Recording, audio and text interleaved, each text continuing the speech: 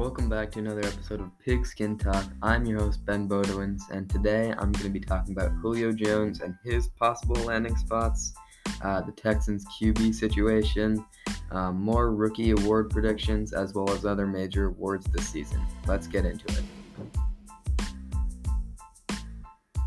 Alright, so Julio Jones. He was on the Skip and Shannon show. I don't know if he knew if he was on the show because Shannon Sharpe just kind of called him on his phone.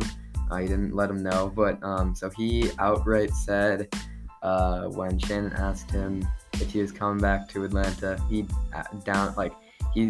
surely said, "No, I'm not going back there." And I'm surprised people still think it's a possibility that he'll stay. I mean, the thing is, he can just go to free agency. That's the team's decision. So he might hold out and just not play if they don't trade him. Because I don't know how much value they're going to get for Julio. He's 32. He's injured all of the time. So maybe I would say maybe a first-round pick, more likely a second-round pick, maybe a player or something. But my guess is a second-round pick just because if, let's say, someone trades for him, he's probably, only going to play 7 to, 12 games. I don't think he can give a full season anymore. He's just too old for that, and which means he's probably going to retire in the next year or so, which is awful. I mean, he's like I don't want to say modern day Calvin Johnson for two reasons, because Calvin Johnson is modern. He retired only a few years ago, and also because nobody can really match what Calvin Johnson was doing because he was just so overpowered, I guess is a word you could use. So Julio, he's got some trade value. I think it's more likely he goes to a win now team. The better odds or whatever they're calling them, and I don't talk about betting much, is the Titans, 49ers, Pats, and possibly the Seahawks.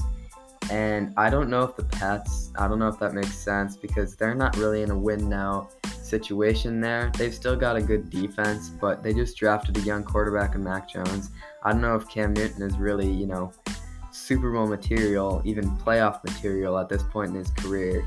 They don't really have any, standout receivers aside from Julio if they get him. So teams can just roll coverage to Julio's side, and it won't erase him because it's Julio and he's really good, but it'll dampen his impact. And I don't know, I think there are other guys, Nelson Agholor, and he's not good enough to step into that role, I think, and be good enough to bring them to even the playoffs, like I said. So I think I would rule out that option just because they're not really in that situation. The other one was the Titans. And I could see that. I think him matched up with A.J. Brown could be the best wide receiver duo in the league. It probably would be. Only duo that could challenge that is probably Mike Evans and Chris Godwin. And maybe Thielen and Jefferson. Probably not. I would say that would be really interesting to watch. I mean, that offense would have so many big names. I would have Derrick Henry, Julio, and A.J. Brown. That would be so fun to watch. I mean, I don't know if their defense I don't think is great, but I think it got into the playoffs last season, or it almost did. I don't remember. So they definitely can do it. We'll see though. If he goes there, they could be a dark horse for the Super Bowl, but we'll see. And then the 49ers was the other main one, and I see that's the one I see in my head the most. I think. Now that I think about it, hold on. I'm going back on what I just said. I would say Titans is most likely, but I could possibly see 49ers just because they're kind of in win now mode. They had a really bad season last year, but, they had just gone to the Super Bowl before, so by that standard, they had a really bad season. So, their defense is still stacked. They've got most of their main pieces from that Super Bowl run. They've got Ayuk and Deebo Samuel now, so I think the offense is better than that Super Bowl offense. They obviously still have Kittle. I think they've kind of added to that backfield they've got Mostert. They've got a million guys. They've got Mostert, Wilson. They've got, I think, still McKinnon. They've got a million guys that they could use. So I think they're in win now mode. They still have Jimmy G, who I think is going to start most of the year, if if not the whole season, because I don't think Lance is starting material yet. I think next year he's 100% going to start, because I feel like they're kind of over Garoppolo. That's been what's holding them back. So if Lance can, there's probably going to be a QB battle during not rookie training camp, just during training camp. So if Lance wins that, obviously he'll be starting material because he won the job, and he'll be a starter, which means, he's better than Jimmy G. And Jimmy G, I would say he's about an average quarterback. So if Lance is better than that, that means he's probably, obviously, like slightly above average player at least. He's got his great athleticism. He could, make an impact. But I don't know if he's going to start for. I don't think he's going to start for at least a year is what I'm trying to say. So I think I could see that happening. Just the only reason I'm kind of hesitant about that is because they drafted Deebo Samuel and Ayuk recently, and they're both really young, and they showcased their talent a lot last year. And so I don't know if they want to add a whole new receiver in Julio Jones and add him into that mix. And he'll probably be the number one receiver. Obviously, he'll be the number one receiver because he's a top 10, if not top 5 wide receiver. So I don't know if they want to, mess up that, chemistry, you could call it, between those two. But, I could see it. They're in win now mode. So, and then the other one it wasn't really a dark horse, but it was another team being thrown out there. It was the Seahawks. I don't really know why, because they've already got Metcalf and Lockett, which I think it was interesting that they were talking about them.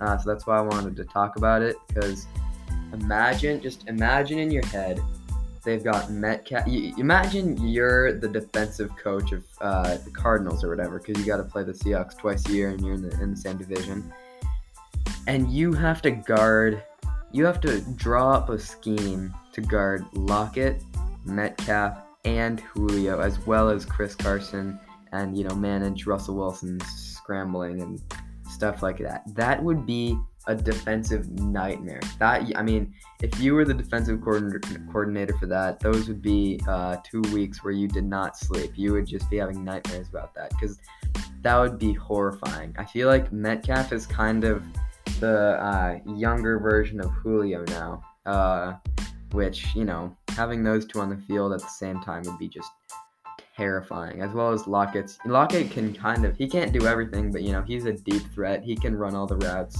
He's got solid hands, so him too thrown into that mix, oh my gosh, that would just be amazing. But, they're also in win now mode, I guess you could say. They've still got a good defense. They got that high-powered offense, and throwing Julio into that mix could be a huge game changer. But I think it's kind of unlikely, just because they've already got a great receiver duo. But we'll see. It could be interesting. Moving on to the Texans and Deshaun Watson. So I don't know if he's gonna. My gut says he's not gonna come back. He's been pretty firm about that recently.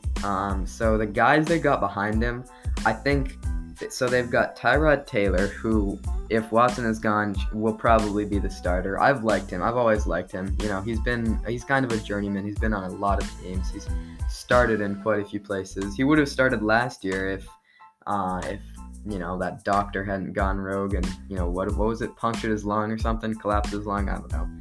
But, so if, their doctors don't collapse his lung, he'll probably be the starter. But you never know with the Texans, because they've really just messed up their entire team recently.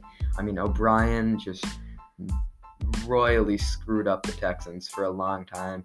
They're in cap hell. That they didn't have a draft pick for the first or second round this year. So and with that third round pick, they got Davis Mills, which I think that was a solid pick, I guess. They needed a younger quarterback for the future, because they're obviously, I guess, rebuilding. I don't really know.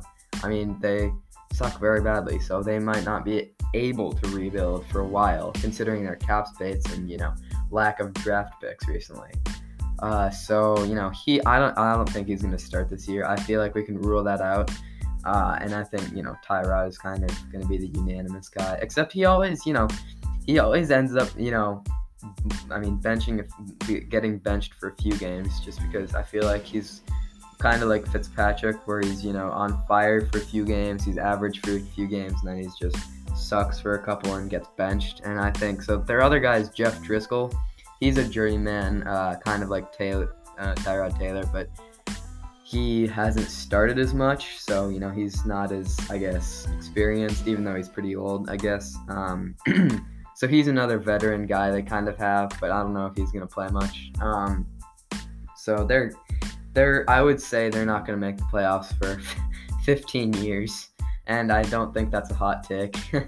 They're they don't really have any major weapons down there that defenses can be afraid of, so they can kind of just, honestly, they could just blitz the hell out of Tyrod Taylor, whoever they've got back there, and just, their offensive line isn't even good. They haven't had a good offensive line pretty much since the team's founding back in, what was it, 2002 or something, whatever it was, 20-ish years ago, and so it hasn't changed much since then. So teams can just blitz them, and they're kind of screwed because they don't have any receivers that can punish them. They don't have Will Fuller. I forgot about that. Wow. Whew. Yeah, he's on the Dolphins now, I think. That's a big loss. Yikes. Wow, that makes their situation a whole lot worse. Oh my gosh. Okay. Well, moving on from that, I've got some candidates for the awards this year, defensive and offensive player of the year, as well as MVP, and some dark horses for that. So defensive rookie of the year, my candidates are J.C. Horn, Micah Parsons, and Jalen Phillips. These are guys who everybody, I think, was really high on. Horn and Parsons were, I think, Horn was picked in the top 10, I think. Parsons fell a little bit past what people were expecting. Just a little bit, few picks though. And then Phillips, I think, he was picked about where people had him slotted to the Dolphins at 18, and I really liked him. He was my 11th best player. He was my best defensive end. I think that was a really good pick for them. I think he can make an impact in the first few weeks of the season. So I think he's my favorite. I would say Horn is second, and then Parsons is third, just because he's a linebacker, and I don't know how much linebackers get defensive rookie of the year. But we'll see. He's really explosive, quick. He can do everything pretty much. His tackling, I remember. I'm gonna go off on a rant here, but I remember when I was watching his film, his tackling looked a little inconsistent. He would shoot a gap really well, and then it just seems like he got kind of out of place. His momentum took him away from the play a little bit, and then there were other plays where I was just totally proved wrong about that. So it was it wasn't 50-50. It was more like 70-30. But yeah. Anyway, I went on a rant there, but yeah. So I would say Phillips number 1, Horn number 2, and Parsons number 3. Is my, I guess, likeliness board, I guess you could call it, lack of a better word. And then, so moving on to MVP, I've got Patrick Mahomes. Obviously, he's always in that conversation. Tom Brady and Derrick Henry. And Derrick Henry, he was in that conversation last year. I don't know if he's going to be able to repeat the stat line he got last year, because it was almost perfect. You couldn't have asked for better. He broke off that 90-plus yard run. I think it was against the Jaguars 2 years in a row or something. So if he can do that again, which I don't know if he will, just considering how hard it is to keep up what he was doing last year. But if he can, I think he'll definitely be in that conversation. And then Brady, just because it's Brady. He's the GOAT. So I think he's been in that conversation nearly every year. If the Buccaneers have another great season, he'll be in that conversation again. I don't know if he'll win it. I would say Mahomes is most likely. But we'll see. Henry could have another monster season. And there's an extra game now, so he'll only improve his stat line, I guess. And then my dark horse for that is Kyler Murray. I think it's kind of a prove-it year for him. He's got, I think, 1 year left on his contract, so I wouldn't say it's a prove-it year, because he's definitely played well, and they're probably going to extend him.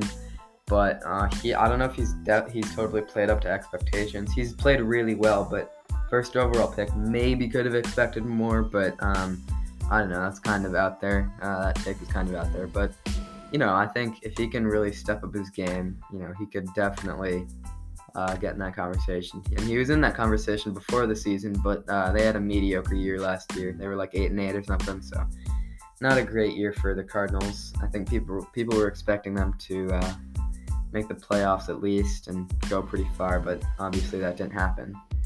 And then moving on to Defensive Player of the Year, I think I've got TJ Watt. I think he probably should have got it last year. But, so the main argument for why he should have got it is because his stats were better than Aaron Donald's, who won it. But I think it was Aaron Donald's, I guess, the rightful owner of that award. He was getting like double and triple teamed almost every game, nearly every snap actually.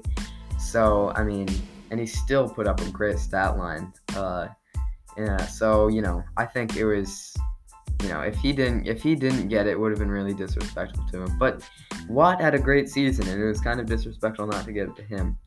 So I think if it was one of those things where you could give a trophy to both of them, they would have. But I don't think they obviously can't do that. So they gave it to Donald, which I think that's fair enough. And then my dark horse for that is Danielle Hunter on a comeback season. He was injured all last year. Early before the season, they said he just tweaked his neck and he'll be back soon, and obviously that didn't happen. He didn't play a single snap all year long. So, but he's my dark horse because he's had 14.5 sacks in back-to-back seasons before his injury, and so hopefully he'll come off strong off of that and post an even better stat line, which could be pretty interesting. He's been a really good, I think, one of Minnesota's best players. Since I guess a few years ago is when his career kind of picked up the pace. But yeah. And then so Offensive Player of the Year, Derrick Henry. And if he doesn't get MVP, if he does, I've got Devontae Adams is my next candidate, and I think that's only if Rodgers is back. But he's a great route runner. He's still a great receiver, probably top 2 in the league, so arguably top 1. So he's really good. I think he'll be in that conversation more next year. And then my dark horse for that is Calvin Ridley.